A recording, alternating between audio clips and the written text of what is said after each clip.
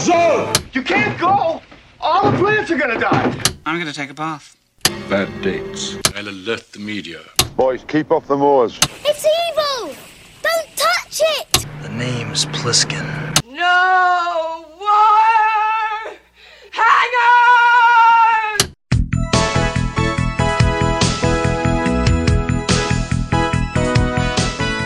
Welcome to a very special Vintage Video Patreon pick, where our patrons at the $100 tier are invited to request any pre-80s title they'd like for a custom review from the Vintage Video team, overanalyzing what you've seen and spoiling what you haven't. I'm Patrick O'Reilly. I'm Jesse Bayless. And I'm Richard Wells. And today, Louis Letizia has asked us to review Airport 77. Released March 11th, 1977, it was written by Michael Sheff and David Spector, based on a story by H.A.L. Craig and Charles Kuenstel, from a novel by Arthur Haley, directed by Jerry Jameson, and released by Universal Pictures. In 1968, Arthur Haley's novel Airport was published and remained on the New York bestsellers list despite middling reviews from critics. The film found a much wider audience upon its adaptation to film by writer-director George Seaton. It starred a cavalcade of A-listers, Burt Lancaster, Dean Martin, Gene Seberg, Jacqueline Bisset, and George Kennedy, and scored $100 million in the box office on its way to 10 Academy Award nominations. Really? 10. I didn't watch that one. Yeah. What's the premise of that one? It's mainly about the operations of the airport, which is why it's called Airport. There's an airplane stalled out on one of the runways, blocking part of a runway, because he made too tight a turn and he drove into the grass, and so it got stuck in the dirt. And that runway becomes very important over the course of the film because there's a plane that was damaged by an explosion and they're trying to land and they got to get this other plane out of the way. Okay, so it's much less of sort of the disaster film that this one is. Right. I mean, it's still a disaster and it is part of the birth of the disaster film genre. Mm-hmm. But, I mean, obviously there were disaster films before the 70s, but it became a craze here in the 70s. But this one is... Airport 1970 is really slow. It's mostly about relationships between characters at the airport, and the stuff with the bomb and the plane blocking the runway is kind of happening in the background, and it's not as important as the rest of the story. It was an interesting choice, I would say. I think those kinds of movies and all of these kinds of movies are kind of hard when you have such an enormous cast. Right. The success of Airport and later the Poseidon Adventure together kicked off the disaster film craze of the 1970s, led by the four-film Airport franchise and the filmography of producer Irwin Allen, who we've discussed ad nauseum on the show. A second Airport film was conceived, Airport 1975. The first one centers on a depressed bomber boarding a transatlantic flight. The second film involves a head-on mid-air collision that takes out all the pilots and leaves a shaken flight attendant in charge of landing the plane. While less successful, Wait. What? A tiny single-engine plane crashes into the front window of the passenger plane. I'm imagining two giant planes colliding midair. Two 747s crashed head-to-head, and a flight attendant has to land the exploded plane. Right. How does that work? Yeah. Good point. Well, Thank you for stopping me. Yeah, it's just she's just in a seat with the wheel, and it's like, This is something squeaking, like rolling the background. Yeah, like it's you're like still a able to fly this cartoon plane remnants. Wait, and when you said the depressed bomber, like he was going to kill himself for insurance money to provide for his family. Right. And when you say, but you wouldn't say a suicidal bomber, a suicide bomber? I was just trying to simplify that he wasn't like a religious suicide bomber that was like, I'm going to take down this plane, or like a terrorist. Depressed man. He's just a depressed guy who wants to die and wants it to look like an aviation accident so that his family can get insurance money. Got it. But I didn't want to have to spell out the whole plot of the film. It's also the plot of Airplane 2, because obviously Airplane 2 is making fun of this sequel to Airport. Right. While less successful, the second film paid for itself and warranted the greenlighting of a third film. Airport 77 combines the vehicles of the Airport franchise with the basic plot of the successful Poseidon Adventure franchise. This film was followed by a fourth, The Concorde, Airport 79, about the famous Concorde supersonic airliner that traveled at an average cruising speed of just over Mach 2, twice the speed of sound. So crazy. In that film, a witness with important evidence is on the plane, so terrorists are doing their best to shoot it out of the sky. But weirdly, it's the only film in the Airport series with a connection. So after being shot at all day, they land and have dinner in a city and then fly out again the next morning. And get shot at again? Yeah. Do they really? Yes. George Kennedy is promoted to captain duty for the fourth and final film. Is he in all of them? He's in all four. Even though they kept the first film's title, little, if any, of the second through fourth films involve the operations of the actual airports, which is the main focus of the first film. I thought it was a little weird. Then I'm like, why is this called Airport? Yeah. It's just airplane. Yeah, well, it's funny, too, because I read some of the reviews of the book, and there were people that were like, oh, yeah, this is a really exciting movie about an airport. Aren't you just thrilled at the idea of listening to an airport? I can't wait for his next book, Grocery Store or Parking Lot. It's just like harsh, dude. But I do really want to see the sequels to Grocery Store where Yeah, it's really there's just no like, grocery it's store like in a it. fast, it's like Fast 5 or Yeah. something Yeah. like that, but it's called Grocery Store 2. Grocery Store 79. On a budget of $6 million, Airport 77 managed to bring in $91 million in the box office and still scored a pair of Academy Award nominations for Best Art Direction for George C. Webb and Best Costumes for Edith Head. George C. Webb's nomination for set design was well-deserved after the construction of a 3-story, 4,000-square-foot airline interior set mounted on gimbals to allow the entire stage to be tilted back and forth. It was also obviously connected to a massive water tank for the flooding scenes, and beyond that, a 70-foot section of the plane's exterior was also built and submerged in a Florida lake for the outdoor set pieces. All told, the set design budget amounted to a quarter of the film's budget, $1.5 million, and I have to assume the rest went to renting military boats and paying for the bigger names in the cast, because what else would you spend money on outside of this plane? Yeah. But honestly, money well spent. Right, guys. for sure. You just put it in the right spot. Yeah. It felt like a real plane. It really did. did. This was also the 35th and final Oscar nomination for legendary costumer Edith Head, Did you say 35th? 35th. Wow. And she had served the same role of costume designer on the 2 previous Airport films, but had the good sense to quit after this one. Of the 4 Airport films, this one is the only film not to feature a plane that was destroyed in an accident later. The 707 used in the first film crashed in Brazil in 1989. The Beechcraft Baron, which collides with the plane in the second film, actually collided with another plane, also in 1989. The Concorde, used for the exterior shots in the fourth film, crashed in 2000, killing all 107 people on board and 4 people on the ground. Yikes. It was such a famous wreck that the Concordes were consequently grounded permanently, and the Concorde program was scrapped. Wait, is that the reason? Yes. The crash? Yeah. I thought they were grounded because of the insane noise violations. That was a problem too, but they had other accidents. So they were just like, this doesn't make sense. I feel like that's the price you pay for convenience. I guess, yeah. If you want to be fancy, If they bought their tickets, they knew what they were getting into. I say let them crash. Less than a month after this film's release, 2 747s collided in fog at Tenerife Airport in the Canary Islands, resulting in the highest death toll of any aviation accident to date. Note I say accident, because 9/11 was not an accident. They crashed those planes on purpose. Well, no, that makes sense. And it makes sense that 2 of the largest 2 planes full 747s that have ever existed Yeah. crashing into each other would be the largest accident to date. For the film's television premiere on NBC in September of 1978, the broadcast was split into a 2-part miniseries, aired on the 24th and 25th. The film is less than 2 hours long as is, so an additional 70 minutes was added to the runtime, including new footage shot special with actress Lee Grant to expand her storyline.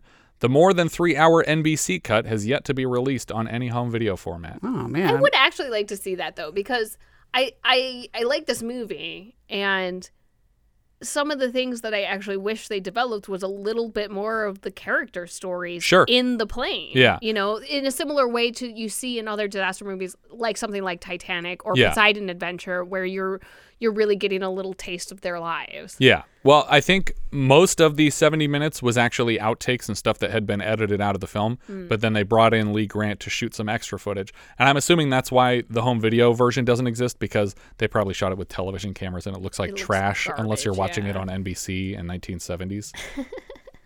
After the film's release, Universal Studios theme park in California added an attraction called the Airport 77 Screen Test Theater, where volunteers were invited to stand on a mock set and read lines from the script that were then edited into the film and played back to give the impression that guests were interacting with the cast of the film. They also gave volunteers the option to purchase their screen test on videotape or 8mm film. Really? Isn't that awesome? I wish they had something like that now. Yeah. That is kind of awesome. But especially for the time, because presumably that was either right after this film in the late 70s or early 80s. And so to turn around digital video copies of... Well, what I think they must have done is they must have been shooting with 2 cameras. And they would have one that would be recording to a tape that they would give you, and they would have an 8mm camera that they would probably take your information and mail to you, because they couldn't process an 8mm film Well, that's what I'm saying. instantly. I don't know how they would instantly have edited those together. Not at the very least to present to you. Yeah. Because I could see them maybe. Maybe they would do it like they would do a live performance at the time, but then to and just give you record a it on... copy of what they just created instantly just seems like It's impressive. Yeah. Because the Razzies did not exist when the Airport series were in theaters, all 3 Airport sequels were retroactively inducted into the Razzie Awards Hall of Shame in 1983. Ironic, because the only installment not inducted, the first film, is undoubtedly the worst of the bunch. It's just really slow. And the second one's not great either, and it really fumbles the ending. But the first one was so boring for like half of them. Like the bomb doesn't go off until literally an hour into the movie. People give too much credit for stuff for being first. Yeah, like 10 Oscar nominations.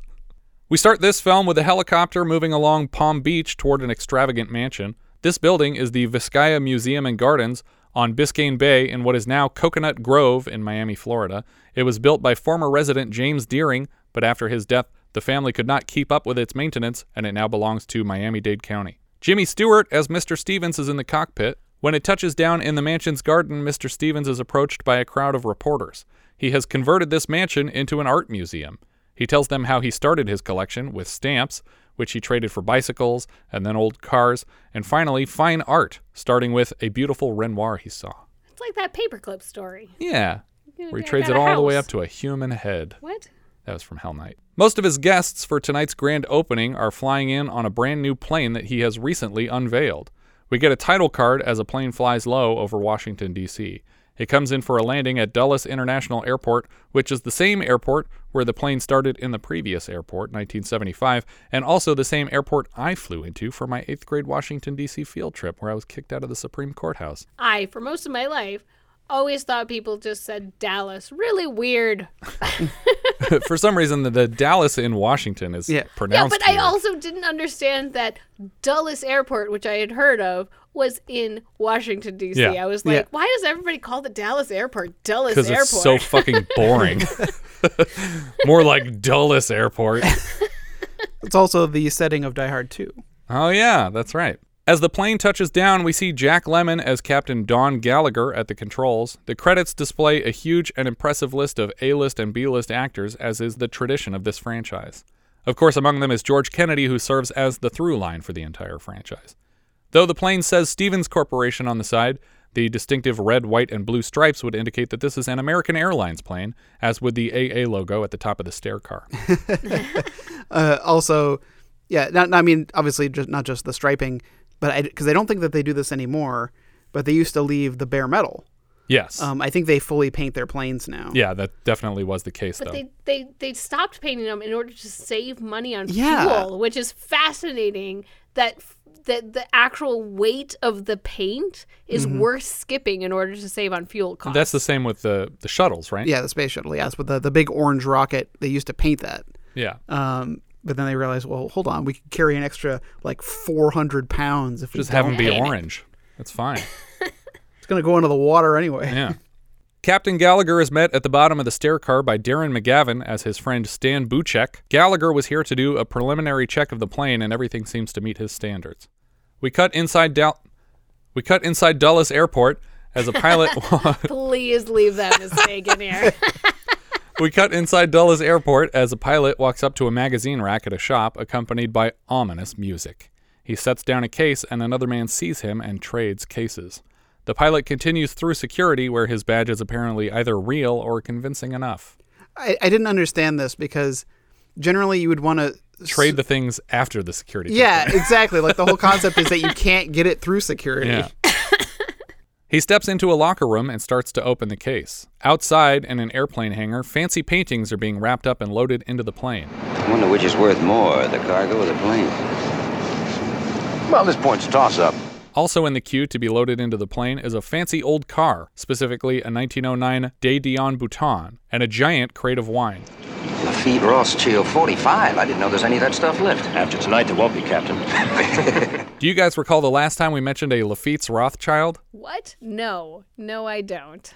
The Duke ordered a glass of it in Under the Rainbow, and the hotel manager was so uncultured he didn't even know it was wine. Waiter, we should have some Chateau Lafitte Rothschild. Okay. And will you be having wine with that, sir? That is fine. Back in the bathroom, the ominous pilot affixes a mirror to the wall and stuffs his mouth with foam to change the shape of his jawline. Next, he applies a fake mustache to his upper lip because putting it on his lower lip would be weird.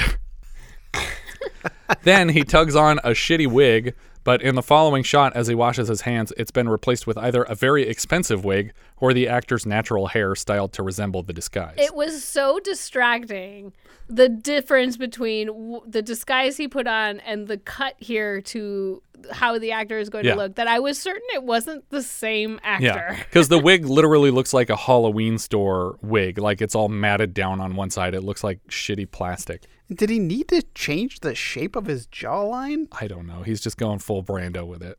And if you're going to disguise yourself as a maintenance worker, why not get, like, maintenance worker credentials versus pilot credentials? Because he's posing as so many different jobs, though. Yeah. Just be the maintenance worker until you get on the plane. Yeah.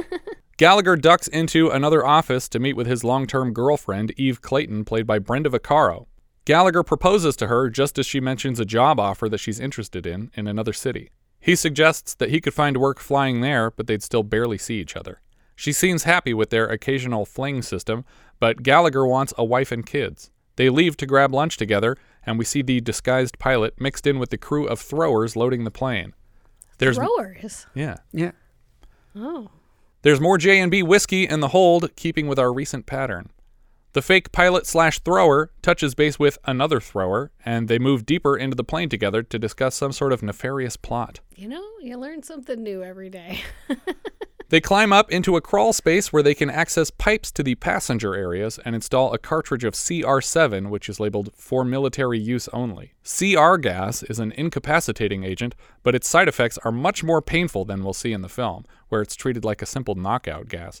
Real CR gas causes extreme skin irritation and, in enough doses, cancer, and its effects are long-term. Oh, we don't know that none of these people got cancer. Right, that's And by effects long-term, you mean the passing out or the... Everything that it does, they would be hospitalized for weeks. The plane is moved out onto the tarmac and a red carpet is laid out. Passengers arrive one at a time and their names are checked off the list. First into the plane are Lisa and her son Benji. Lisa is the daughter of Mr. Stevens, and Flight Attendant Eve Clayton is happy to see her since she and her father have a difficult relationship. Next up the stairs are Mrs. Livingston and her friend Dorothy, played by Olivia de Havilland and Mady Norman. I thought for sure they were a couple. And I was just I think they might be, but they still just call her a friend, basically. Yeah. I struggle so hard with the number of people in this movie and their names. Yes. And I didn't even have to write the notes on it. Yeah. I just wrote the actor names for this movie of this type. I just write the actor names. But I honestly had trouble because they don't constantly refer to each other. It's like some of them they do refer to each other by their names, but some of them they only say them. There's once one or guy twice. in here I'm still not sure what his name was, and I'm really looking. But I'm looking them up to try to figure out who the hell they are, and I'm struggling because obviously this movie is older, and some of these people went on to have other careers, Right. and the pictures, all the pictures are of them Old people. older. Yeah. A chef in the galley asks for help from the flight crew, and we see that yet again, fake pilot/thrower has snuck his way into another job, posing as a steward. Seems like each of these individual crews, the airport's pilots, the baggage throwers, and the flight crew, would all have been very well vetted, especially on a billionaire's plane, But these are back in the days of Catch Me If You Can, when Leonardo DiCaprio could just wander into a cockpit and crash a plane into whatever he felt like. But you know your coworkers. Like, yeah, you're just like, them out. hey, like, mystery person. Dude? Well, yeah, because and so did the other conspirator, now stewards, also come in as pilots and change jobs? Just keep changing. Just be stewards. Yeah, the whole time. Because none of the other stewards who are legit stewards seem to notice or care that these guys are here. Yeah, and the thrower job is like an entry-level situation. They could have been stowed away onto the plane and then unleashed their fury, and that would have been fine. I would have believed that. When Mrs. Livingston gets a look at the interior of the plane... Sorry. Hold on, because I have to go back to this. Because they hired stewards. They did. They hired them as stewards. They have positions that need to be Yeah, it's not like they filled. were like, who are you and why are you trying to get on this plane and where did you get that uniform? Exactly. They are expected... Maybe they actually have all three of these jobs. It was just a shit economy at the time. They had to go to this job fair and interview like 6 times to get in here. Because you look at like Air Force One... Gary Oldman impersonates a news crew, and we see later the news crew's incapacitated or killed. Right. And I was like, yeah, that makes sense. They took their place. They didn't take anyone's place. Yeah. They were hired. They literally got hired to do this. Under fake fake names, maybe? When Mrs. Livingston gets a look at the interior of the plane, she's blown away by its extravagance. It looks like an open floor plan lounge with shag carpeting and multiple wet bars. I'm blown away by the quantity of veneer in this place. Everything is covered in wood grain. Yeah. Well, that was very fancy at the time. She's greeted by a friend named Ralph Crawford, who is happy to see her, and she's brought to a table and introduced to M. Emmett Walsh as Dr. Herbert Williams and George Firth as Gerald Lucas. Evidently, there's bad blood between Livingston and Lucas here, because she supports young artists and he criticizes them. She declares a truce between them until they land. Then she will presumably murder the man. She challenges the table to a game of poker. 5-card stud, $10 ante, no ceiling on raises, and nothing's wild. Any objections, boys? Back by the door to the plane, a young girl named Bonnie is showing a crayon drawing that she and her class have done to Mrs. Livingston's friend, Dorothy. This girl was selected by her school to present the drawing to Mr. Stevens personally. A flight attendant gets the attention of the passengers and announces the floor plan of the plane, which we see illustrated on a screen. They are in the main lounge, but there are separate bedrooms for passenger use if necessary. The cockpit is upstairs, and the galley is downstairs. I miss when planes had spiral staircases on them. I do appreciate the fact that they talk about the layout, though, Yeah. because I would have been wondering and like confused the whole movie. It reminds me of, in fact, in Titanic, when he talks about like the different decks and the lifeboats and all this stuff, and so that you understand. You needed the Mr. DNA moment. Yeah, exactly. Yeah. I also miss when planes had bars on them, but that's never going to happen again. I'll probably never go on another plane again, though, so it doesn't matter. I'm sure that there's planes like this still in existence. Yeah. You will just never go on them. Exactly. Yeah, this is like a Dubai Air or some really fancy where like when you're in first class, you're like in an isolated pod seat that goes full 180 recline. That was actually the most infuriating thing watching the whole airport franchise is even in the first one, when you see the seats in coach and they're like more luxurious than the seats in first class now. Yeah. Where there's like literally a lady walking like a giant hunk of meat on a plate and carving out steaks for people. And it's just like, Jesus Christ. These people are walking in front of the aisle without anyone getting out of their seats so that they can go to the bathroom. It's like, what happened? Why did we squeeze all these seats together till everyone was touching? Well, have you seen like some of the plane concepts that they keep trying to pitch? Oh, I know where people are sitting basically in each other's only. laps. Well, or they're standing only seats where they're kind of like the Superman rides where you're literally standing in a harness and you can't even sit. Look, I would buy a ticket to that if they promised to do one fucking loop. That's all I need is one. The other one is I hated where it's like a train car where you're sitting across from someone, you're facing the other way of the plane, like so. So like that'd be nauseating. Yeah, there's people facing forward and then other people facing backwards, but your legs are literally intercrossed with each other. No, thank you. I mean, depending on how hot they are, that's really gross. Well, they're Tim level. Yeah, if it's Mel Gibson, sign me up. At the start of the flight, the in-flight movie is a laser disc of a special message from Mr. Stevens himself, greeting them to the plane and expressing his excitement at having them all visit the grand opening of his museum mansion. Who's that? down here in Palm It's your Beach, grandpa. helping out with the Have I ever met him? for the opening of the Hmm? museum. Once when you were a little boy. Looking How forward to little? your arrival, and I'll be waiting for you at yeah, Palm like Beach that. Airport.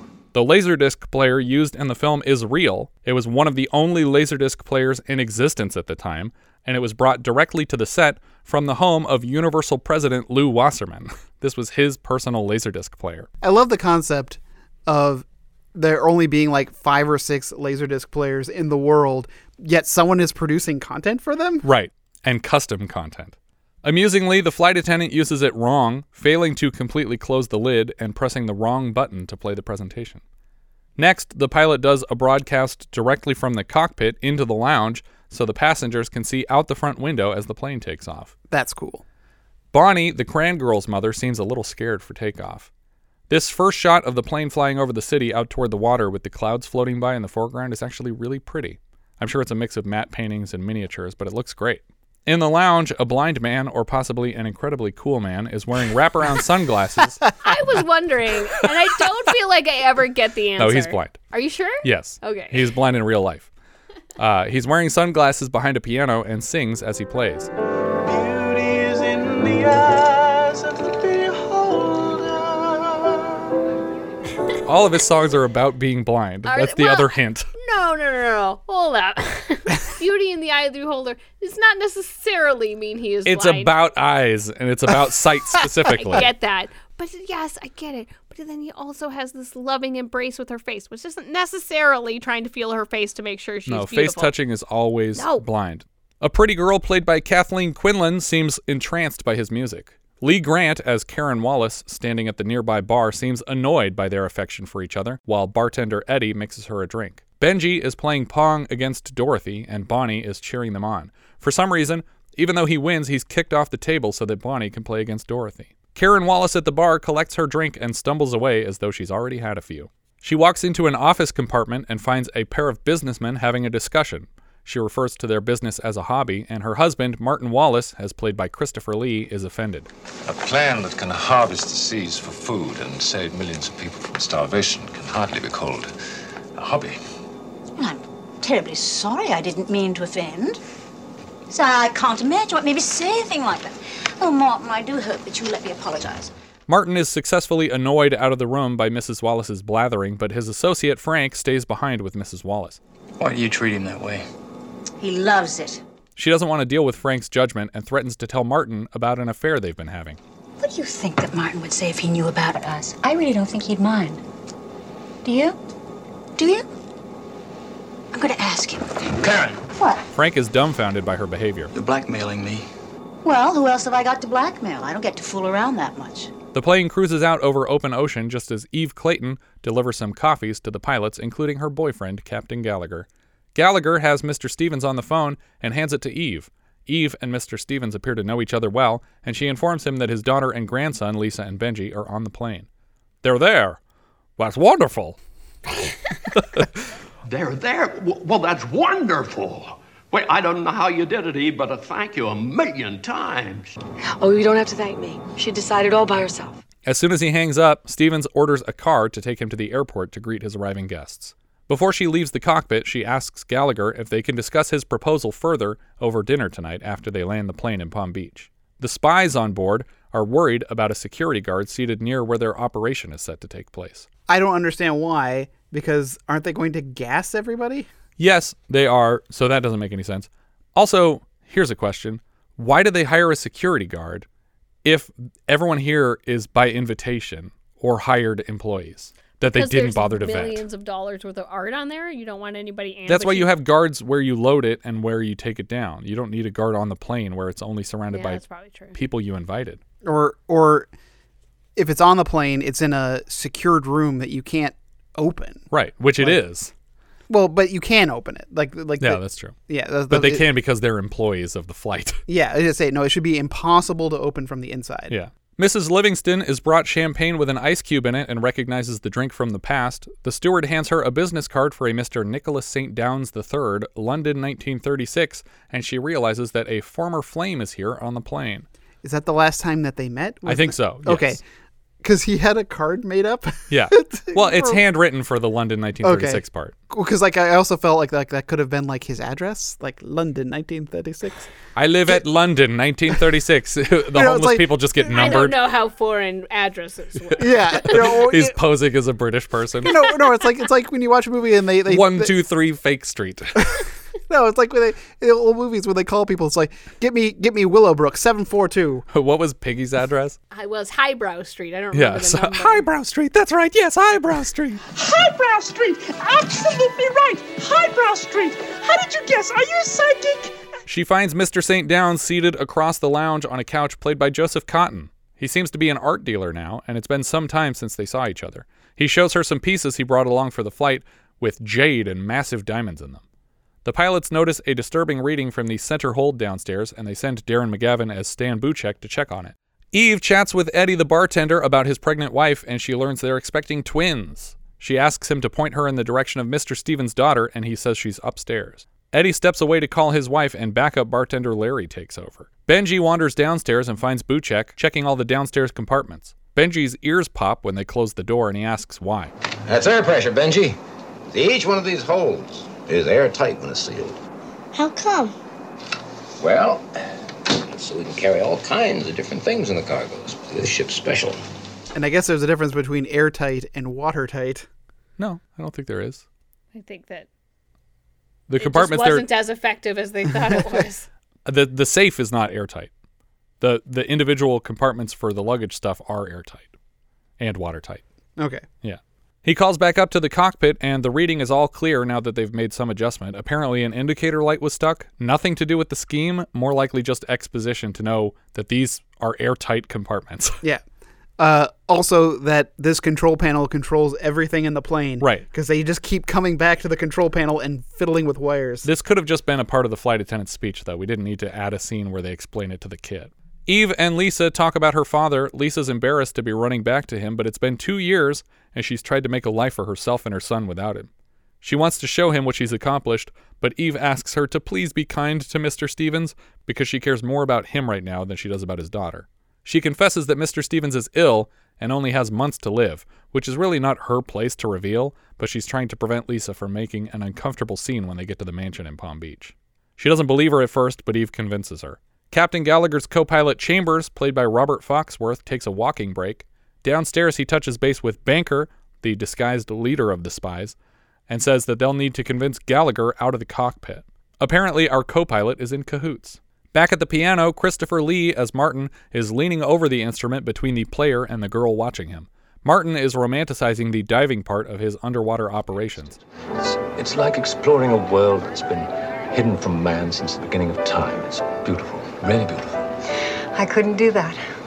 Water terrifies me. Oh, you shouldn't. It's wonderful down there. In fact, it's about the only time I ever really feel free.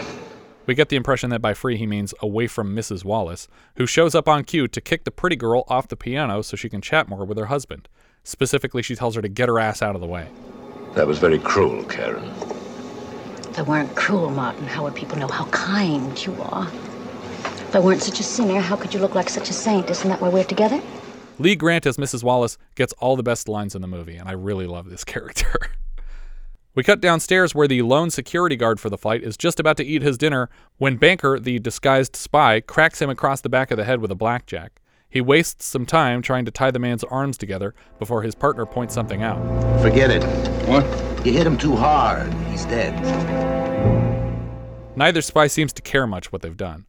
The co-pilot checks his watch in the cockpit as if to track the plot unfolding downstairs. One of the spies crawls up to the CR7 canister and puts on the gas. Banker pages Captain Gallagher from the bedroom, posing as the flight steward. He tells him there's an emergency that requires his attention specifically. Gallagher puts Chambers in charge and leaves to check on the supposedly ill passenger in the bedroom compartment. Chambers flicks on the autopilot in Gallagher's absence and grabs a gun to knock out his navigator with.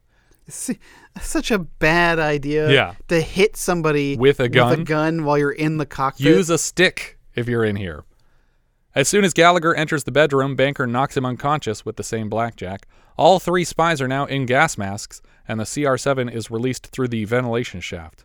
We hear a hissing sound as it's pumped through the air conditioning into the lounge. Mr. St. Downs III is pouring a glass of champagne for Mrs. Livingston when he passes out, and she follows him quickly to the floor. Suddenly, the piano playing dribbles away as the player collapses, and within 30 seconds, everybody's down. I already mentioned how dangerous this gas is, but if it knocked out all the adults, I'm assuming the kids are dead. Bonnie is sprawled out over the pong table, and downstairs the gas canister is shut off. Banker tries to strip some unconscious passengers of their jewelry, but he's told there's no time for that. The third spy, whose name I never caught, is sent to the cargo hold where all the expensive art pieces are being kept. It seems like there's plenty of time. Yeah. Because the plan is to fly the plane to an island. Yeah, It's land, take all this art out, Yeah. put it in another plane. Like, these guys have nothing to do while in this meantime. Yeah. They're way off course, and the air traffic controllers lose sight of the plane, probably on account of them flying so low over the ocean to keep them out of radar range. They're in the Bermuda Triangle. I'll try to contact them by radio. They're going to land the plane on St. George Island via a runway that's been out of use since World War II, and then unload it and flee before the passengers wake up, and the security guard doesn't wake up. And probably also this navigator doesn't wake up. I'm hoping that the runway is long enough. Yeah. To take off again? Well, it's a pretty big plane. Well, I don't think that their plan was to take off the plane again. I think they probably were had gonna leave it boat. there, yeah. Yeah, they probably had boats or something in position. But even so, the plane needs enough room to land on. Yeah. And if this runway is like a World War II runway, Yeah, it's for jets and stuff. It's not for passenger planes. Mr. Stevens is informed that his plane is missing, and he is understandably worried. The Navy and Coast Guard are out in tandem looking for the plane, but the plane has gone way off course since the air traffic controllers lost it, so they're looking in the wrong place. Do you guys remember the last time people were looking in the wrong place? What do you got, Richard? Raiders of the Lost That's Ark? right. They're digging in the wrong place. They're digging in the wrong place. It seems the gas wears off faster than planned because the passengers in the lounge are already starting to wiggle their legs, which is the first sign of life. The thieves check every painting before they take it, even though they're probably all worth a shit ton. Yeah. Unless you're tight on space, maybe take all of these. Unless one of them's the kid's drawing it. Hold on, we got fuck this stupid painting. Hold on, we have to make sure the kid's drawing somewhere in here. It just seems dangerous to open them at all. Take everything that's in this safe, which is in the safe for a reason, put it in your truck, and go. I always felt that stealing famous art was always a weird thing to do. Yeah. But it increases in value right when you take it. Right, but you can't realize that value in an open market, because Right, but you can sell it to a crooked trillionaire who's only going to show it to his friends. Yeah, but it's going to be a fraction of what it's actually worth because you can't just sell it to anyone. But a fraction is worth it sometimes. Yeah, like if I had a $500 million painting and the guy's paying me $50 million per painting, it's like, yeah, okay. Great. I don't give a shit. It cost me $0 to acquire. Yeah. And I know the actual value is nothing because it's just a bunch of oil smeared on canvas. Dumb art collectors. The view from the cockpit gets foggy, and they're at such a low elevation that by the time the co-pilot notices an oil rig approaching, it's too late to avoid it. They tap a wing on the tower of the rig, and the plane is sent hurtling into the water. This really bothered me that this was never addressed. Yeah. Is it an abandoned oil rig? Yeah, it's like, I try to tell you, these are unmanned oil rigs. Yeah. Krusty's burger franchise. But yeah, I was like, no one's going to report that a plane hit us? Maybe the guy who was going to report it was standing at the top taking a piss. He just got smashed with a wing. With each bounce, all the passengers are being jostled awake and then immediately thrown about the lounge. Stan grabs Bonnie, and Captain Gallagher tells everyone to hold on tight. When the plane comes to a sudden stop, someone, I couldn't tell who, is tossed through a plate glass window, and the pianist is crushed to the wall behind his instrument. The what now? The pianist is crushed by his instrument. Why wasn't that piano secured to the plane? Yeah, it's an airplane. You're going to have turbulence, and you don't want this piano dancing around in there. Yeah, they bank and do all kinds of stuff. Dorothy gets rocked hard in the head with what looks like a flying television or something. It's a really brutal hit. A cart in the cargo hold slides across the floor and punches a hole in the outer wall of the plane, letting water into the airtight compartment. It then slides back across the room and pinches Banker against the wall, so he's crushed while the compartment floods, and he quickly disappears under the water. The passengers get their bearings and realize they've just survived a plane crash. Mrs. Wallace notices out the window that they're sinking below the surface of the water. There's still a lot of air in this plane, though, and it for sure wouldn't sink. Airplanes are extremely light already, but when they're airtight and full of air, they just don't sink to the bottom of the ocean. Everyone is suddenly screaming, but luckily the plane touches down at the bottom of the ocean 30 feet down. I could have sworn the ocean was deeper than this, but maybe I'm wrong. Well, but I feel like in the description or like later in the film, they say something about 200 feet. I'm like, never in this entire movie does it look like 200 feet because they have divers going down to it. Divers don't easily go down 200 feet without having like staged, recovery zones. And the plane is practically touching the bottom and still sticking out of the water at the same time. Yeah, you can see the plane from the air. Yeah. Also, I was given the depth when Jack. Well, we'll get to it, but there's a scene where it's like, oh, well, you got the bends. Yeah, for sure. Yeah. Captain Gallagher assures the panicking passengers that the fuselage is pressurized and that the flight's movements have been tracked by radar all along, so help is for sure on the way. At the very least, somebody on that oil rig will probably put in a call about getting hit by a goddamn plane. Bonnie is still unconscious, and her mother is freaking out about it. Of course, Mrs. Wallace, the sloppy drunk, accuses Gallagher of having done this. Mr. St. Downs and Mrs. Livingston are taking care of Dorothy, conked out against an emergency exit door. Dorothy looks worried about the children, and Mrs. Livingston lies that they're fine. Won't somebody please think of the children? That Bonnie girl is definitely not dead, Dorothy. Just don't look over there. Lisa and Eve were still unconscious upstairs, and Lisa freaks out when she realizes Benji is missing. Gallagher assures her that he's okay downstairs, but she screams and runs off. Eve still doesn't know what happened. My God. What's going on here? Look, Eve, we crashed. We crashed. Now, look, yes, we crashed. Now, listen to me. There's people down below, and they're seriously injured, and we've got to... She's freaking out, and he begs her to calm down and help him take care of the passengers. When Gallagher gets back into the cockpit, he finds the fake flight crew spy dead and his co-pilot Chambers unconscious and bleeding. As he tries to unbuckle the co-pilot, he notices a gun in the man's waistband and understands implicitly that his co-pilot was a mole for these art thieves. It's also possible that he wrestled a gun away from this would-be hijacker in the cockpit, but that excuse doesn't occur to either of them. I think it would have been neat to have Chambers lie and then just end the movie with everyone thinking he was a hero uninvolved in the robbery. You just have him like sideways glancing at everybody on the deck. Or he could even say, this guy... came at me with a gun, and I tried to fight him back. He knocked out my navigator. Dr. Williams is checking on the passengers one at a time and diagnoses Bonnie with some unknown internal injuries. See, I can tell because she's injured, but not so much on the outside. I'm going to call these internal injuries. The doctor says I have internal bleeding, but that's where the blood's supposed to be. Perfect. Buchek is asked to make an estimate of how long the plane can last before it ruptures, and he hopes long enough for the rescue teams to find them. But really, it's like, who knows? We hit a thing, and then we crashed into water really hard. Man, planes are designed for low pressure, not extreme high pressure. Yeah. And even though they're not down that far, the frigging aluminum that these planes are made from... It should be crushed. Yeah, exactly. It wouldn't be super crushed, but enough where all the seals would give out. And definitely if there's 200 feet of water above the plane, it would be flattened like an aluminum can. Because it is an aluminum can, quite literally. Mm-hmm. They hear a tiny voice somewhere, and they find Eddie in the radio room with a piece of heavy equipment crushing his legs. They lift it off him and cut open his pant leg to inspect the injury, and it's bleeding a lot. Not to mention, this guy's about to be a father of twins, so that's 2 counts against him surviving the film. Dare I say that he's also African-American? Oh, yeah, that's another thing. In the 70s, you're not going to make it.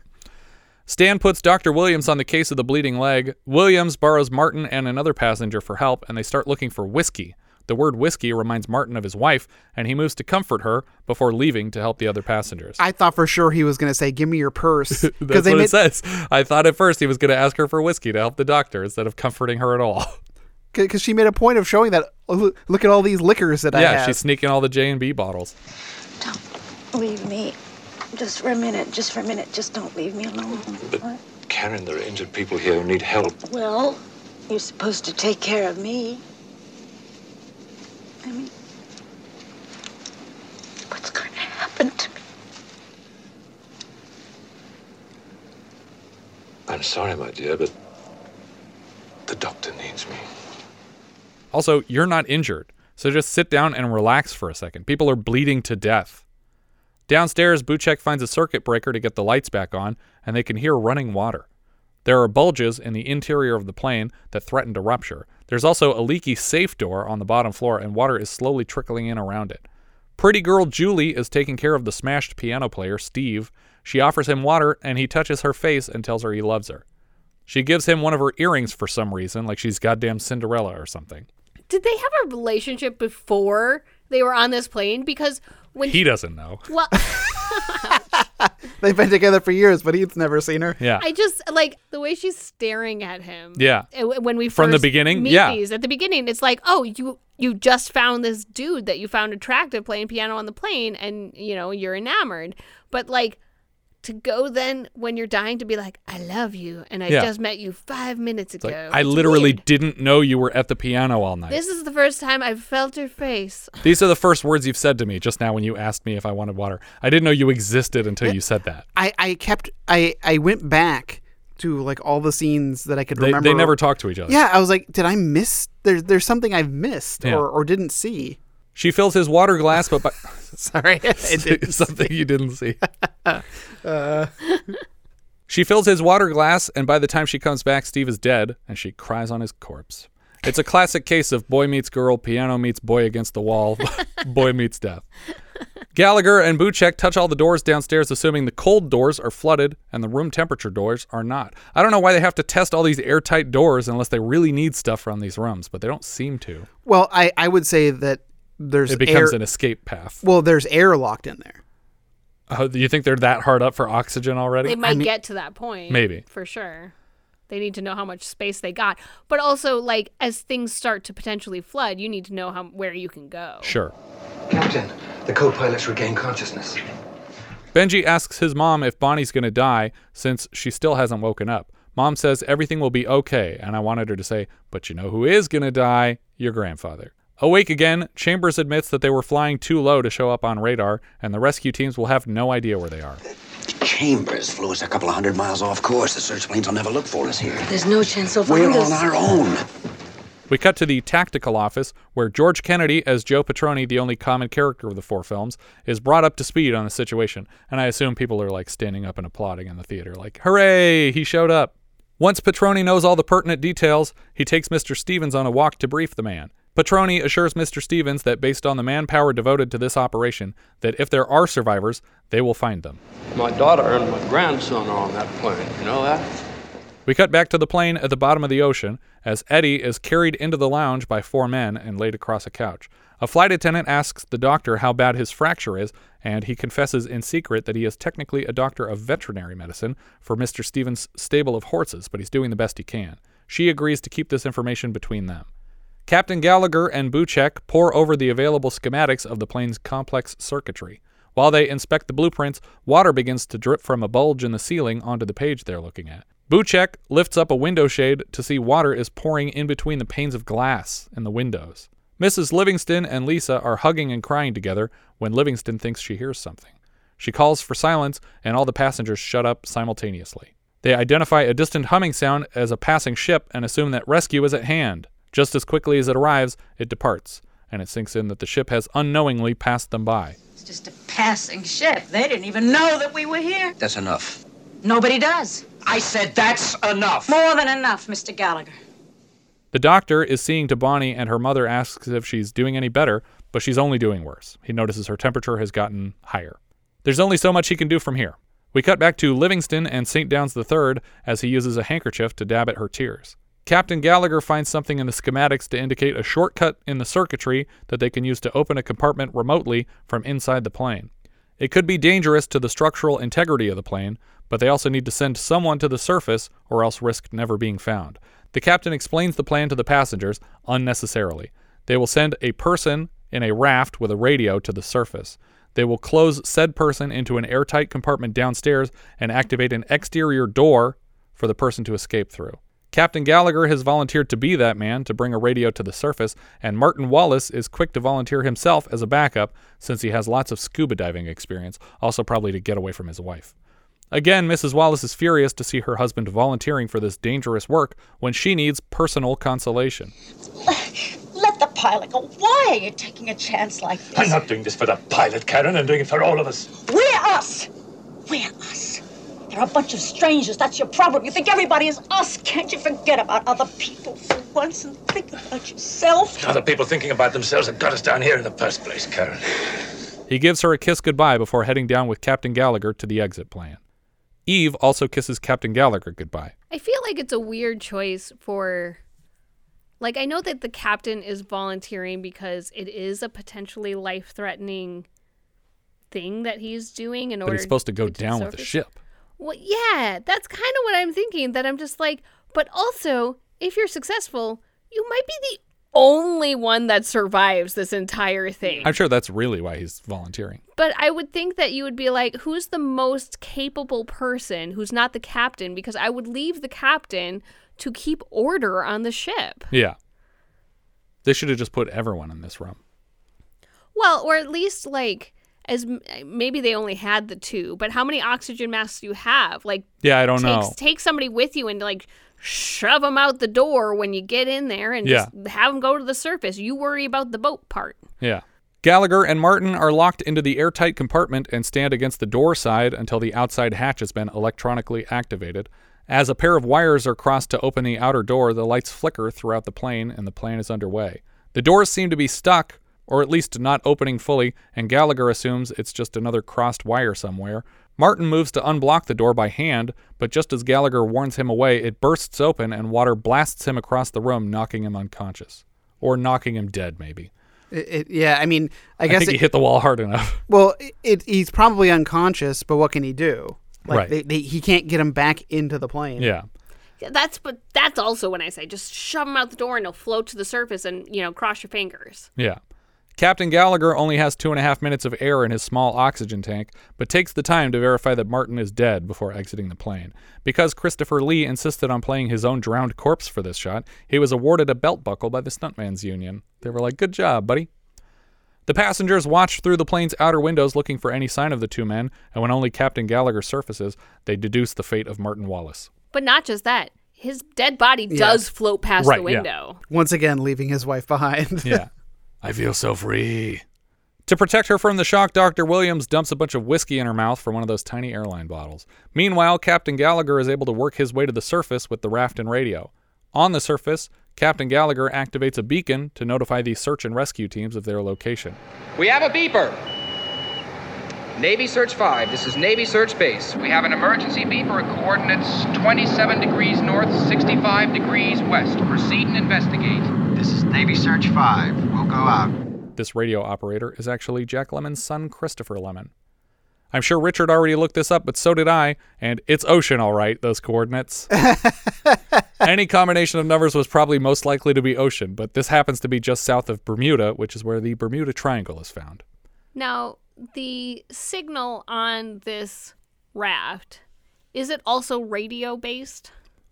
Yeah, I'm sure it's a radio signal, yeah. Because originally they're like, it'll be activated when it hits the surface. And so I thought it was like one of those things that's just like, oh, when it gets wet, it activates. And then, but I guess it would have to be on the surface in order to reach anyone because radio won't work through water. Yeah.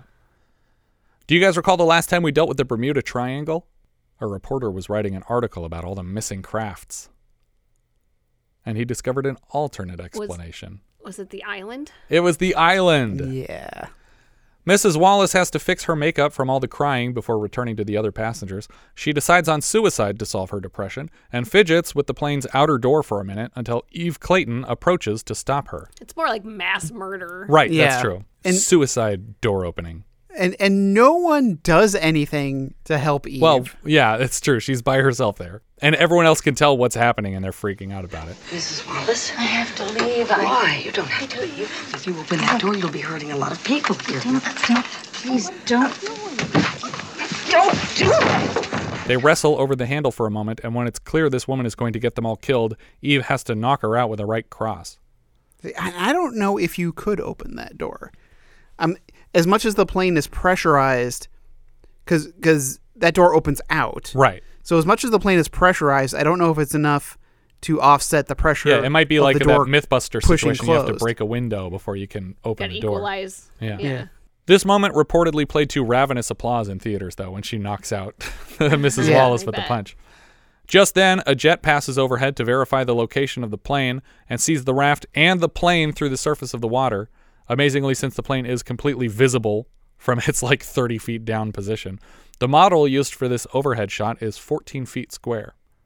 They wanted something that had a sense of scale to it. Captain Gallagher waves at the passing jet as it tips its wings back and forth to acknowledge that he was seen. Come on, baby. Come on, yes! Yeah! Yeah! Yeah! Yahoo! Give it away! And away! Navy search base. Their location is reported back to rescue headquarters, and everyone celebrates. The jet pilot reports that the aircraft is fully underwater and only a single survivor is visible. Mr. Stevens hears this and looks upset until the pilot confirms that the fuselage of the sunken plane appears fully intact. He's not upset enough Right. for my taste because he has 2 family members on that airplane. Well, to be fair to Jimmy Stewart, this is dialogue that's being put into the shot afterwards, so he might not have known what's supposed to be said over the radio and reacted to it properly. The team in charge of finding the plane now puts together a plan to raise it from the ocean floor. I want this to be a first stage alert. If we helos, scuba teams, compressors, air hose packages, the works. I want this treated exactly like an emergency sub-salvage operation. Mr. Stevens is offered the chance to join the SS Cayuga, the responding battleship en route to the rescue site.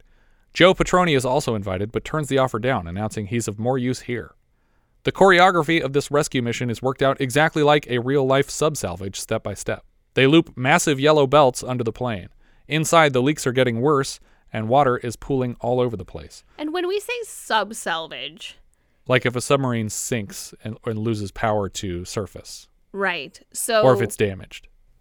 With people potentially with survivors, on yes. board, alive. Yep. Okay. New leaks are brought to Buchek's attention, but there's nothing much anybody can do now except wait and pray. He urges everyone to the opposite end of the plane in case the leaks get worse fast. The approaching ship notices the raft and sends an inflatable raft out to pick up Captain Gallagher. A follow-up boat full of frogmen look for the plane from the surface of the water. Mr. Stevens is on a helicopter headed for the battleship. Once Captain Gallagher is brought on board the battleship, he's led to the captain of the SS Cayuga. He tells the captain what's going on under the water. There are survivors, but they're running out of air down there. We see the plane rocking in the silt on the ocean floor, and the passengers are all freaking out as water continues to pour into the lounge. The captain on the battleship is in radio contact with Joe Petroni, who gives him instructions on the stress points to avoid when bringing the plane up to the surface. Now, they did show a snippet of the plane seemingly to be approaching some kind of trench. Yeah. Mm-hmm. And that never comes into play. Yeah. I did feel like maybe it's stuck on the top of like an underwater butte almost, and it's about to go over an edge into a Mariana Trench. It definitely was established like it was going to be... worse. Yeah. Something that came back to affect them and they had to deal with, and they never did. Petroni warns that at any point the fuselage could rupture and they need to be prepared for that. Captain Gallagher uses the stress points information to talk his way onto the dive team despite an amateur rating as a diver. Do you guys remember the last time somebody discovered a plane sunken off the coast of Florida? Yes. It was that movie whose title escapes me. Our previous Patreon pick. It was called... I'll give you a clue. It moves at night. Oh. Night Moves. That's right. Another terrible title for a movie. Yep. Some of the divers on the team think this whole balloon rescue attempt is a waste of time, even though this is exactly how they would recover a sunken submarine. I guess submarines are armored, so they would survive this process easier, but still, you wouldn't think balloons were so ridiculous if you'd seen them work. The dive team tip backwards out of their boats and swim down to the plane. The passengers inside are relieved to see a diving rescue team on approach. Outside the windows, Captain Gallagher holds up a sign that says they're lifting the plane and advising everyone to find a secure position. The divers enter the room that Gallagher escaped through, and he points out the stress points in the structure of the plane.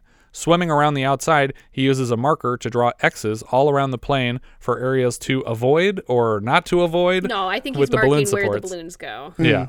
I hope they discussed this signal ahead of time. They just wrap up all the weak points and just tear the plane to shreds. Oh, it's 2 words. It's a movie. Okay, first syllable. We should have talked about this above water. The dive team return to the boats and come back with their equipment to wrap the plane up. They feed a metal bar under the plane through the dirt and then hook it onto a belt on the opposite side and pull the belt under the plane. Balloons are attached to the ends of the belts on each side and strapped in place. Do you recall the last time we had to secure a large pockets of air to a ship to bring it up to the surface? Raise the Titanic? Yeah.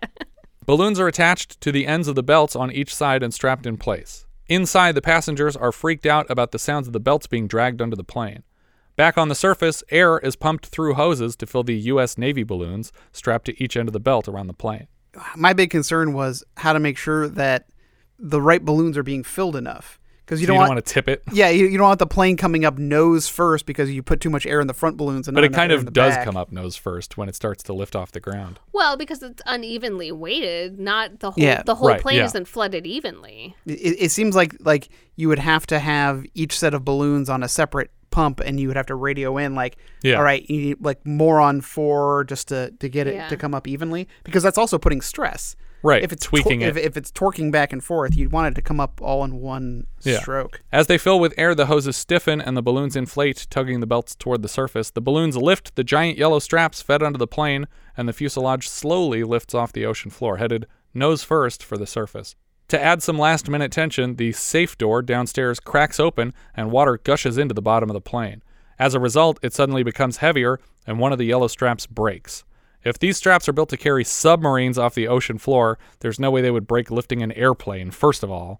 Second of all, if one did break, the others would certainly also break because they're now taking on the weight of the first destroyed strap. But instead, everything goes fine, and they slow down in their inflation of the balloons so the plane can be brought to the surface. At the same time, white water is blasting into the lounge, and the passengers scream as they are washed across the floor of the plane. This was very Titanic-like for me. Yeah. As everyone's being swept away by water. And it looks like it's the actual cast getting hit by huge swells of water. Karen Wallace is completely washed away, screaming for her husband to save her. If he hadn't inadvertently committed suicide earlier, he might have been able to save his wife here. Benji is almost washed away too until Buchek grabs the kid and they're able to pull him out of the water. When the plane breaches the surface, boats move in to collect the surviving passengers. The water drains out of the lounge and back into the ocean. We get a quick insert of Karen Wallace dead in the water. One of the frogmen tries to add a last-minute ticking clock, but it's not super convincing. You better get those people out of there fast, so that plane can go down as quick as it came up. But did you see the balloons get attached? It's got balloons. Yeah. Should be good. Are these balloons just going to pop all of a sudden? Apparently they are. Mrs. Livingston tries to share with Dorothy that they seem safe now and realizes her friend has passed away. Buchek opens the side door above the wing and instructs injured passengers to be transported to safety first, then children, then women, and then adult men. Jesus Christ. Everybody just run through this frickin' door. Yeah. Like, I know that you're supposed to stay organized in an emergency, but the slowness at which people exit this airplane drives me crazy. Yeah. It seems like they would have open doors on both sides. Like, I don't. And there's don't also even not bother, that many people on the plane. Don't even bother getting in a boat. Just jump out of this door as fast as anybody can walk through a door and jump. Like, get in the water, get out of this airplane. They'll fish you out of the water. Just jump out of the plane now. Despite not being a doctor, Mrs. Livingston is comfortable pronouncing Dorothy dead and leaving her body on the sinking plane. The rescue boats are quickly filled with passengers, and the plane should be getting lighter this whole time. As they search the plane, someone finds the evil pilot, Chambers, seemingly crushed to death by a table in the last flooding of the lounge, but I like to think Eve did this to save everybody a trial. Another strap buckles and the plane shakes, tossing Buchek out onto the wing, while Eve falls back into the plane, the last survivor aboard. Captain Gallagher goes in after her and drags her through the rushing water up the spiral staircase into the cockpit, where the top of the plane is still above water. Bubbling white water chases them up the stairs, but they're able to close themselves into the cockpit, where he opens an emergency exit off the side of the cockpit and throws her out into the waves. I was like, at first I was like, don't open that door without sealing the cockpit first. Right, yeah. Because that bubble of air is keeping the plane up. Yeah. And then all of a sudden you're going to open that door and all that air, the water is just going to fill that void. Yeah, But suddenly he it has sinks scuba gear rapidly. on still, right? Yeah, he does. So he's fine. No, but you can share one tank of air. You can pass the regulator back and forth. Yeah. So, like, I feel like I would have sat right there, passed the regulator back and forth as the cabin fills with air, and just gone out the door that's right in front of you. Yeah. Like, I know you can't go through it when the water's rushing in, but wait 2 minutes. Yeah. Like, stop going. It was like running up the stairs in a horror film. I'm like, what are you doing? But there was an exit upstairs, so it's okay. As they swim to their rescue, the plane sinks back below the surface. As it goes down, more and more of the U.S. Navy balloons break loose and rocket through the surface of the water. The survivors stand in small groups all over the deck of the battleship, coming to terms with what they've survived. Mr. Stevens hugs and kisses his daughter and lifts his grandson to introduce himself. Reggie, I'm your grandpa. The last few injured passengers are loaded into a medevac chopper, even though this ship for sure has medical facilities of some sort. Maybe their particular injuries are too complicated for a non-hospital to deal with properly. The rescue chopper that collected Eve and Gallagher touches down on the deck, and they profess their love for each other and kiss before stepping out to rejoin the others. The passengers are quick to hug and cry around the captain and his no-doubt fiancée. A title card reads, "The incident portrayed in this film is fictional. The rescue capabilities utilized by the Navy are real." An aerial shot pulls away from the crowd on the deck of the ship as credits roll and the film is over. I'm less impressed than I am angry about how much money we waste on that stuff. Yeah. I mean, yes. How much did this cost American taxpayers? People's lives are important. I'm not you saying could, don't try to rescue people, but, the amount of money we spend on the military. They could bill Mr. Stevens for everything. Or are you talking about in real life? Real life. Yeah, that's true. It's like what? You do this in real life? What was the last movie that we had expensive. where the Navy donated? Raise the Titanic, wasn't it? Well, Raise the Titanic did it, but before Countdown. that, Final Countdown did a lot of it. And they let them use the planes and everything. Yeah. They did like the midair refueling. Right, yeah. Yeah, and then the crazy airplane stunts showing off that almost killed somebody. But every time one of those movies comes out, people are like, I want to do that for a living. I'm going to sign up for the Navy. I mean, it's a recruiting tool for them. It's their recruiting tool. I Yeah. get that, but it doesn't make me any happier that they spend way too much money. Yeah. But this movie is definitely, of the four, the best one because Concorde is really shaky and it has like the least impressive cast of the four. I feel like this is still a really solid cast, even though like Jack Lemmon is clearly the headliner and he was kind of at a low point in his career at this moment in time. I feel like, Olivia de Havilland and Joseph Cotton lend it like this a lot of gravitas, and all these other people are great and the acting is great. And I love Brenda Vaccaro, obviously, but the first film is very, very slow. It makes sense though. There's no logic problems with the first film, but the fourth film makes no sense because it's just like, why are we taking this Concorde that was shot at with missiles yesterday back into the air today without an investigation? Nobody is like debriefed. They don't like arrest anybody or check the plane for damage before they fly it back into the sky. Like literally the second leg of the trip, it's practically tearing in half because it's so fucked up from the first flight. And then the second movie has all these really weird pacing issues because I think they decided somewhere along the line that a woman could not possibly land a plane without pilot experience. So they literally, instead of just having someone explain to her how to land a plane like they do in the movie Airplane, Karen Black is in the cockpit and they literally fly a helicopter fast enough to drop somebody through the hole in the cockpit to take over landing the plane. And so Charlton Heston gets dropped into the cockpit to land the plane for her because she couldn't possibly be expected to know how to do that. And that also happens with like 25 minutes left in the movie. So you're like, there's a capable pilot with like millions of hours of flight time in the cockpit of an undamaged plane, except for this broken window in the cockpit. And it's like, there's literally no tension at all. And they keep trying to like add things at the last second. Like, well, what if the landing gear isn't coming down, or they don't know if it's down because they don't have an indicator? It's like, who cares? I see people land planes without landing gear out all the time. It's like, it's not impressive. Put it down in the Hudson, Sully. Yeah. It's just the whole end of the movie is flubbed because at the last second they're like, they threw way too much savior into it. And now it's like, well, now there's literally no risk of anything bad happening. And then it lands and it's touched down with functional landing gear and a fully functional plane. And they're like, oh, but the brake lines are out. And it's like, who fucking cares? You're in a plane. You landed in the desert. You could just keep driving off the runway. It's fine. Nothing's going to happen. This plane isn't going to explode now. It's just weird the way they chose to end that movie. But it's dumb. And the fourth one is just weird. But this one is great. I liked it the whole way through. The pacing is wonderful. You have all these believable steps where things are getting worse and things are getting more complicated. And it's really fun. I was gonna say it makes more, to me. It made more sense from a budgetary standpoint. Yeah, because it's essentially one big set. Yeah, but it's one set. Yeah, like we do a lot of like stuff where we're in like on ships, or like that scene where George Kennedy and Jimmy Stewart are in an airplane hangar. Yeah. And it's a cool shot, and it's like this huge wide shot of all these different planes in storage, but it like, costs nothing. Yeah, you can get it all in a day. Like I'm sure that shot was because the Navy's cooperating with us. Where can we shoot? Do you want to shoot in this airplane hangar? Yes, we do. Yeah, we just took the airplane out so that you can shoot stuff with the airplane. Yeah. Why don't you use its hangar? So I feel like from a budget standpoint, like this makes a lot of sense. Yeah. I really like the cast of the second one though. Because you got Charlton Heston, you got Karen Black. Yeah, you got Helen Linda Reddy. Blair?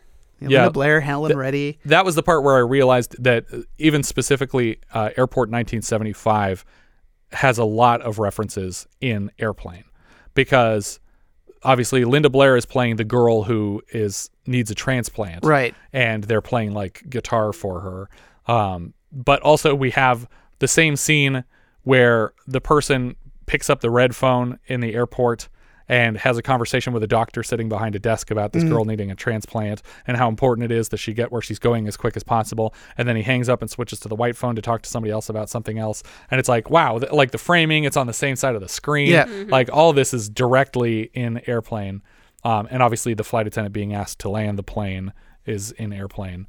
I give it a thumbs up. Yeah, thumbs up, definitely. Yeah, it's very enjoyable. I feel like I had maybe seen snippets of this movie before, because when we were running them down in our head, like I was saying, like I'm not familiar with the first one, but I know Karen Black's in the second one. I know one of them is underwater and one of them is a Concorde. Yeah. Like, that's literally all I know of the franchise. Yeah, and the other thing that's weird about the last film, because it's split up into two flights, is that there are some passengers who are not on the second leg. I wouldn't be. Yeah, but there's also some passengers that are only on the second leg. So like Charo suddenly shows up in the second half of the movie because she's getting on the second flight. Yeah, but also if I heard like, oh yeah, this plane's gonna be shot at, it was just shot at, it's gonna be shot at some more. It's like, I'm not getting on this plane. The one thing that's really fucking cool is George Kennedy flying a Concorde jet, and jets are shooting at them with missiles, and he's swerving this Concorde jet around trying to avoid missiles in the air and tricking them into crashing into the ocean and shit. Like, he's doing all these evasive maneuvers in a Concorde, and it's pretty amazing, actually. Like, that stuff is really fun.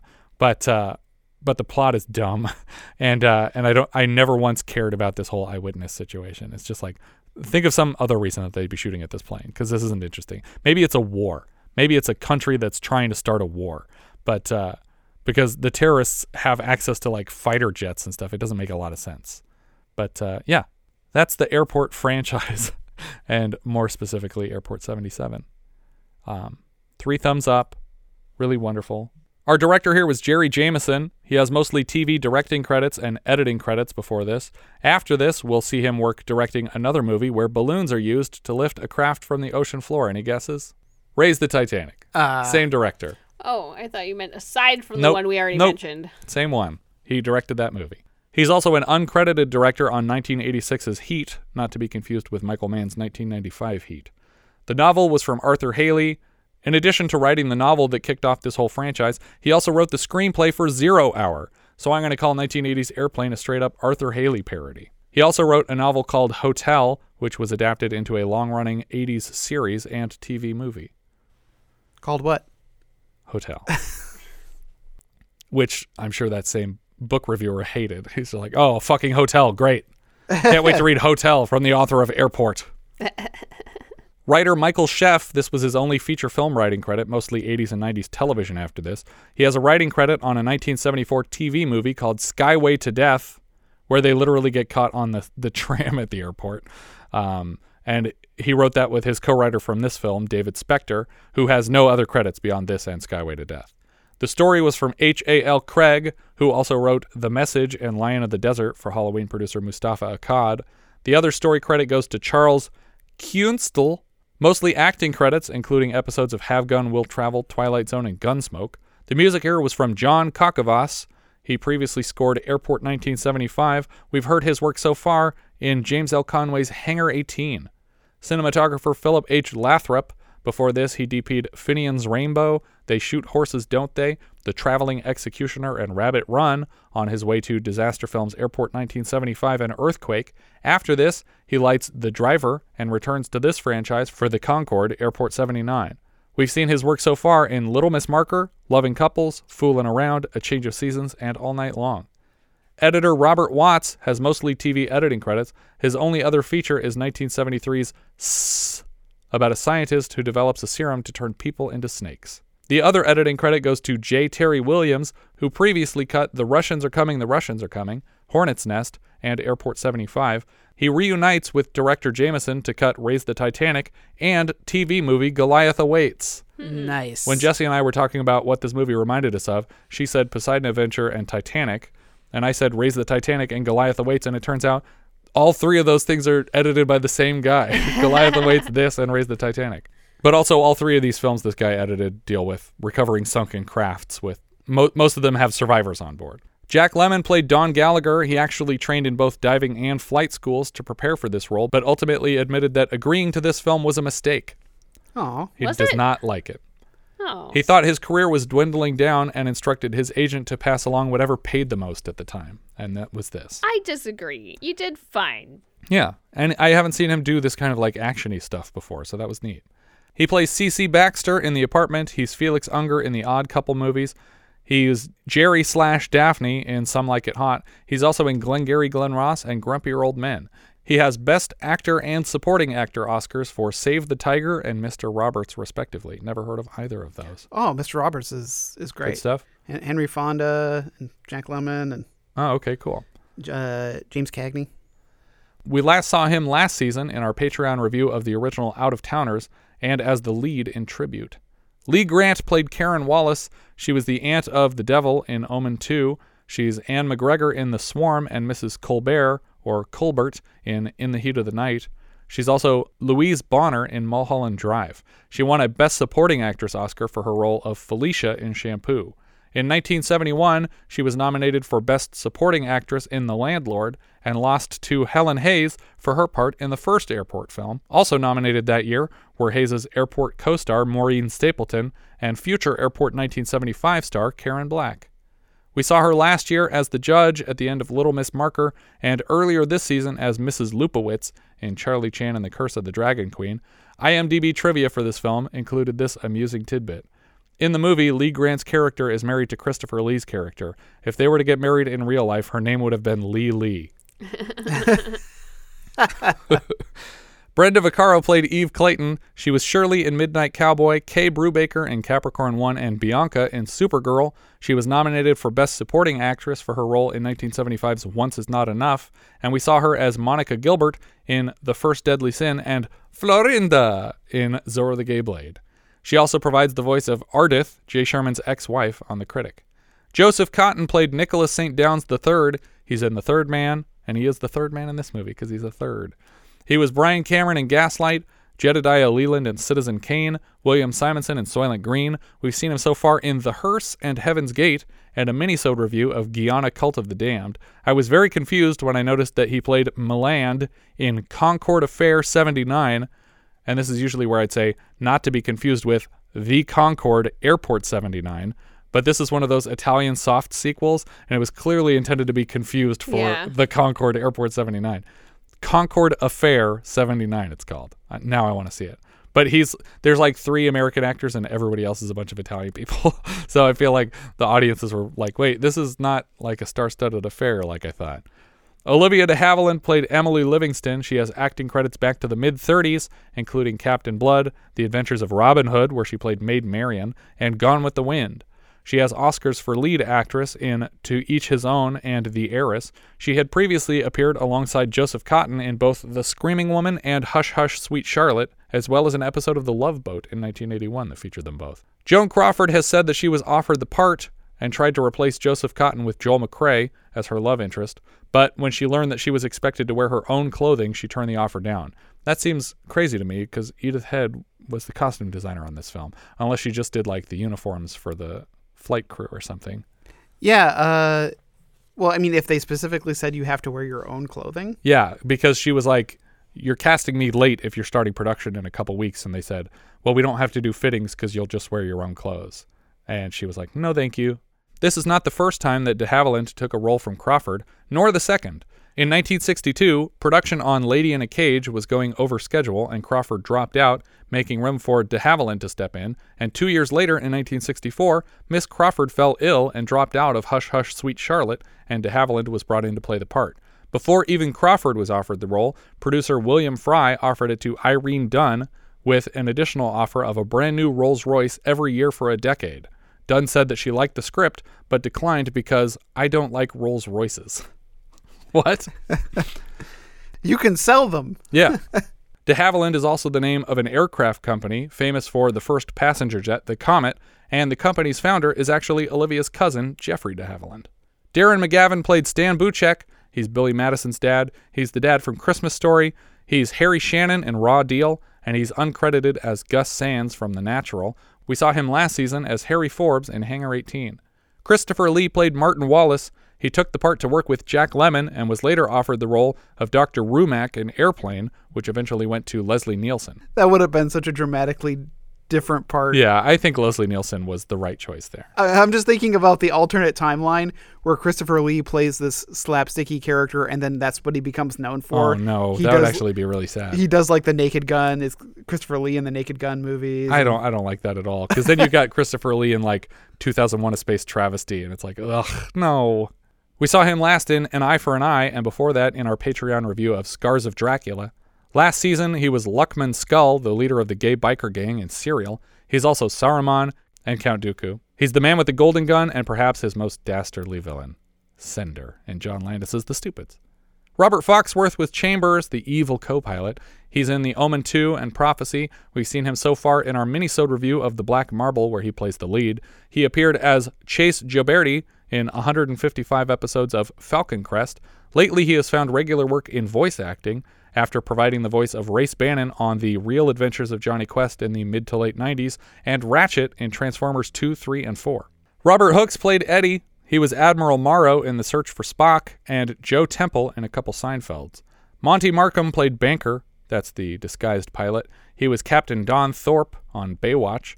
Kathleen Quinlan played Julie. She was Wendy in Lifeguard before this. Helen Foley in Twilight Zone the movie. Patricia Keneally in The Doors movie. Marilyn Lovell in Apollo 13, I think the wife of Tom Hanks, for which she was nominated for Best Supporting Actress. She's also in My Giant and on Chicago Fire. Gil Gerard played Frank Powers. He was Buck Rogers in the 1979 feature film. He was also Bergen Paulson in The Nice Guys. James Booth played Ralph Crawford. He was John Baker in Cabo Blanco, Paul Rossini in The Jazz Singer, and Velasquez in Zorro the Gay Blade. Or Velasquez. I forget how they pronounce it in the movie. Monica Lewis played Anne. I think that's the other flight attendant. She played Beverly in Charlie Varick, Barbara in Earthquake, Tourist Mother in Roller Coaster. She returns to the airport series as a different character, nightclub singer Gretchen in the Concorde Airport 79. So she's not who I thought. Never mind. Anne is not the other flight attendant.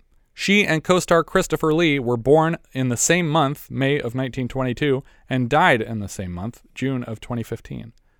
Maidie Norman played Dorothy. She was Elvira Stitt in Whatever Happened to Baby Jane. She's also Nurse Agnes in Halloween 3, Season of the Witch.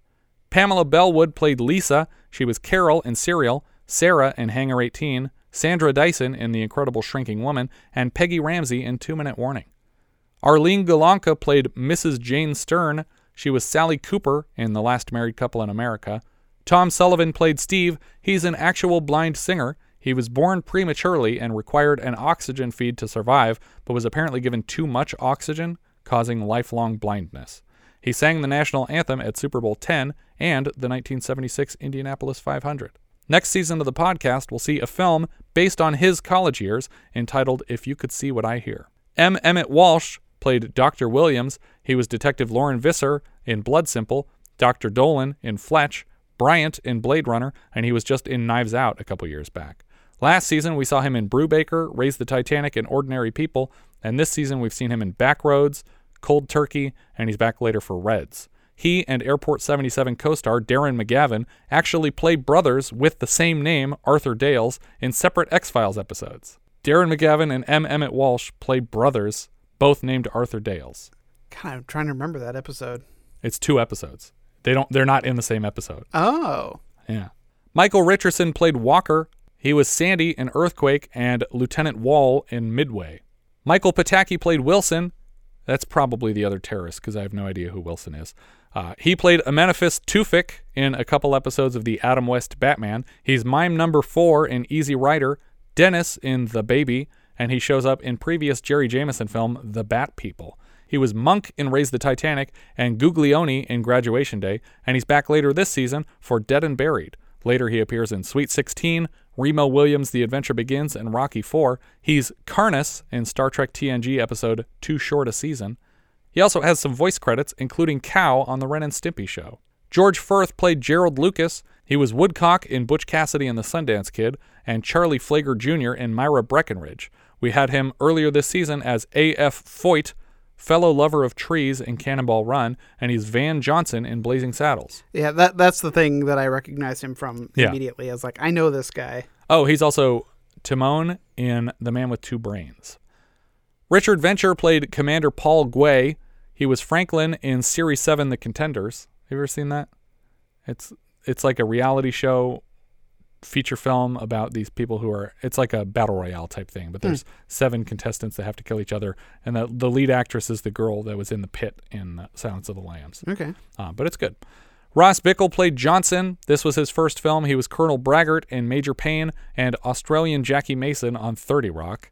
He's also credited as Mike Toma in The Fighter. Peter Fox played Lieutenant Tommy Norris. We saw him last season as the Dauber.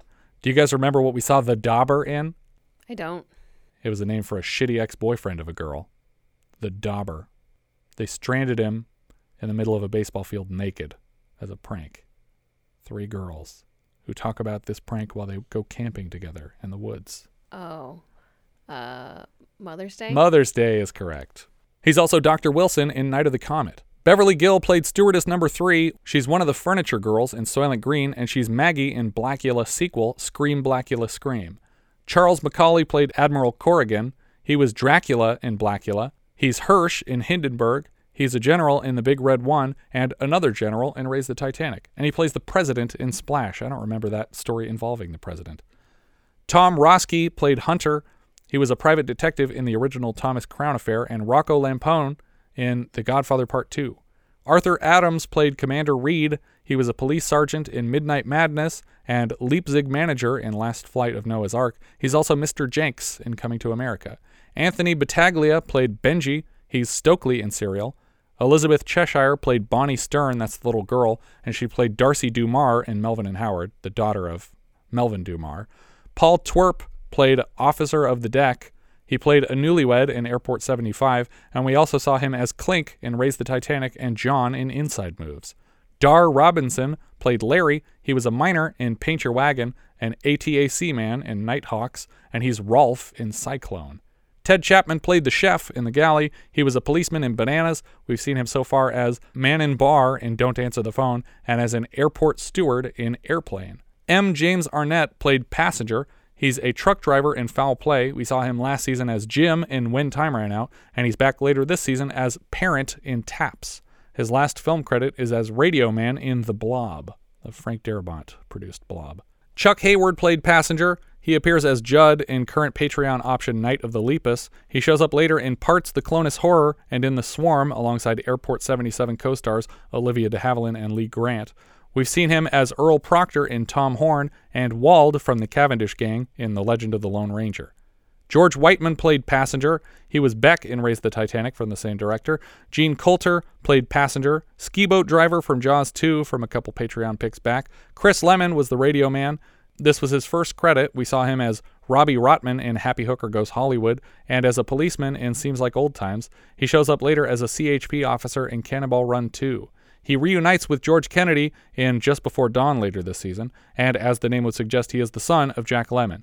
Do you recall the last time we saw a grumpy old man acting alongside his own son?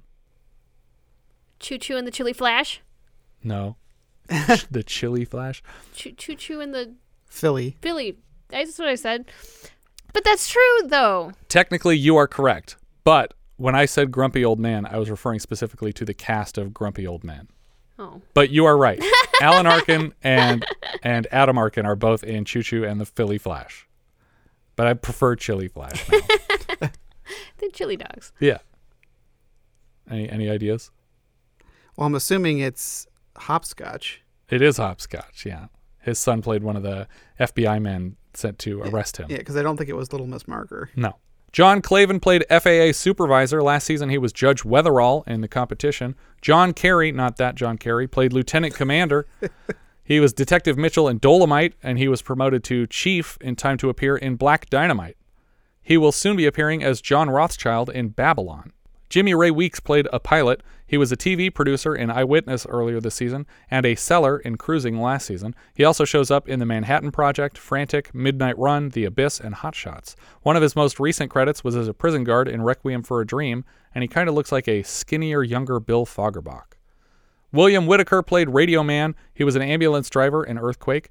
Nancy Burnett played Radar Room Controller. She's a nurse in It's Alive, and her latest credit is 229 appearances as Beth Logan on The Bold and the Beautiful. Bill Jelliff played Johnny in Dirty Harry sequel The Enforcer, and we saw him last season as a man on the ferry in Serial, just in the background.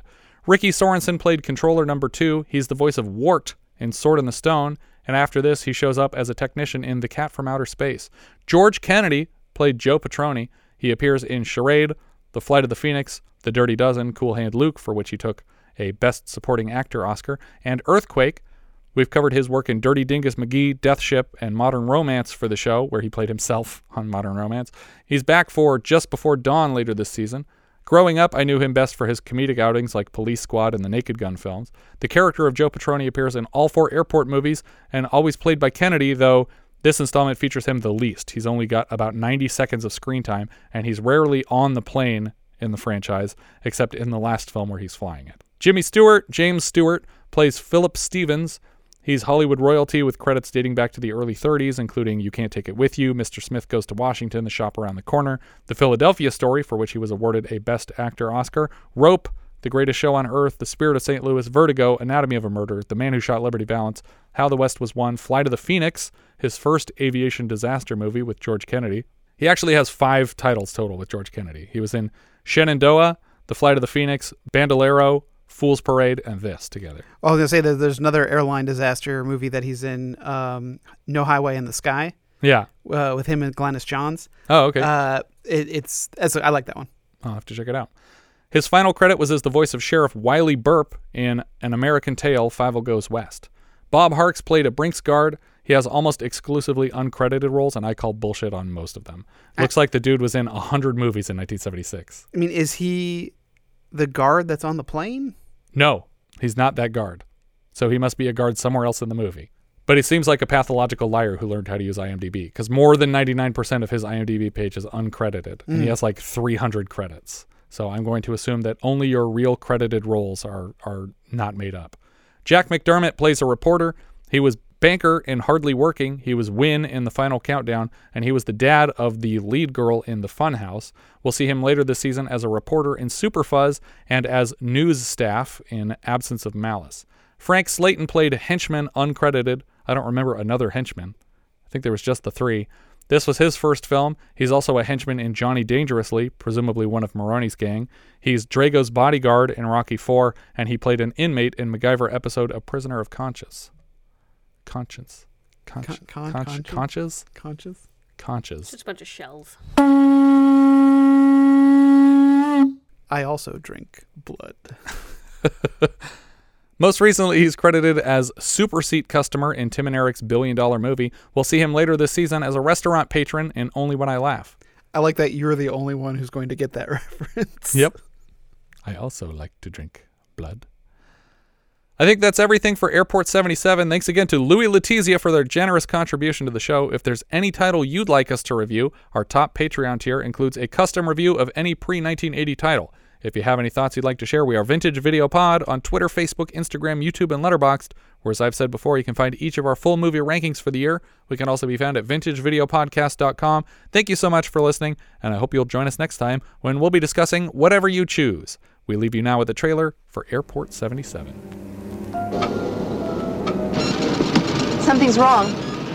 Flight 23 Sierra, a private 747. The luxurious plaything of one of the world's wealthiest men. Good evening, ladies and gentlemen. I'm glad you could join us. I've lost contact with 23 Sierra. The passengers, a collection of the rich and the beautiful. It's just not here. The cargo, a priceless fortune in art. They're in the Bermuda Triangle. And now, Flight 23 Sierra is off course and in trouble.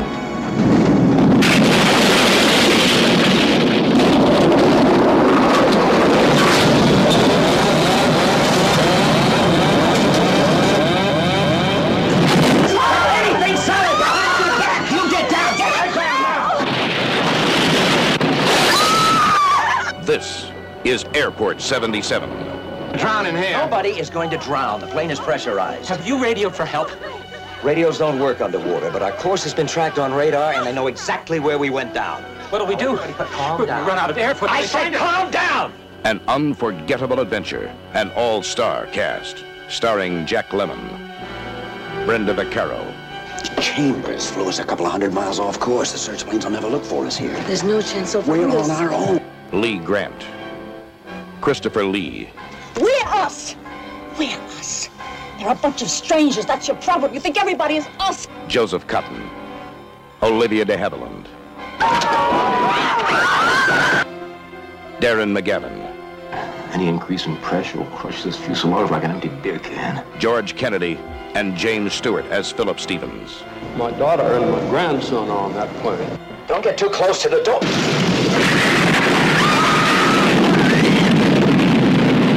This is Navy Search Base. Go ahead, Navy Search 5. Have located the aircraft at coordinates given. Aircraft is completely submerged. I want this to be a first stage alert. There could be helos, scuba teams, compressors, air hose packages, the works. I want this treated exactly like an emergency sub-salvage operation.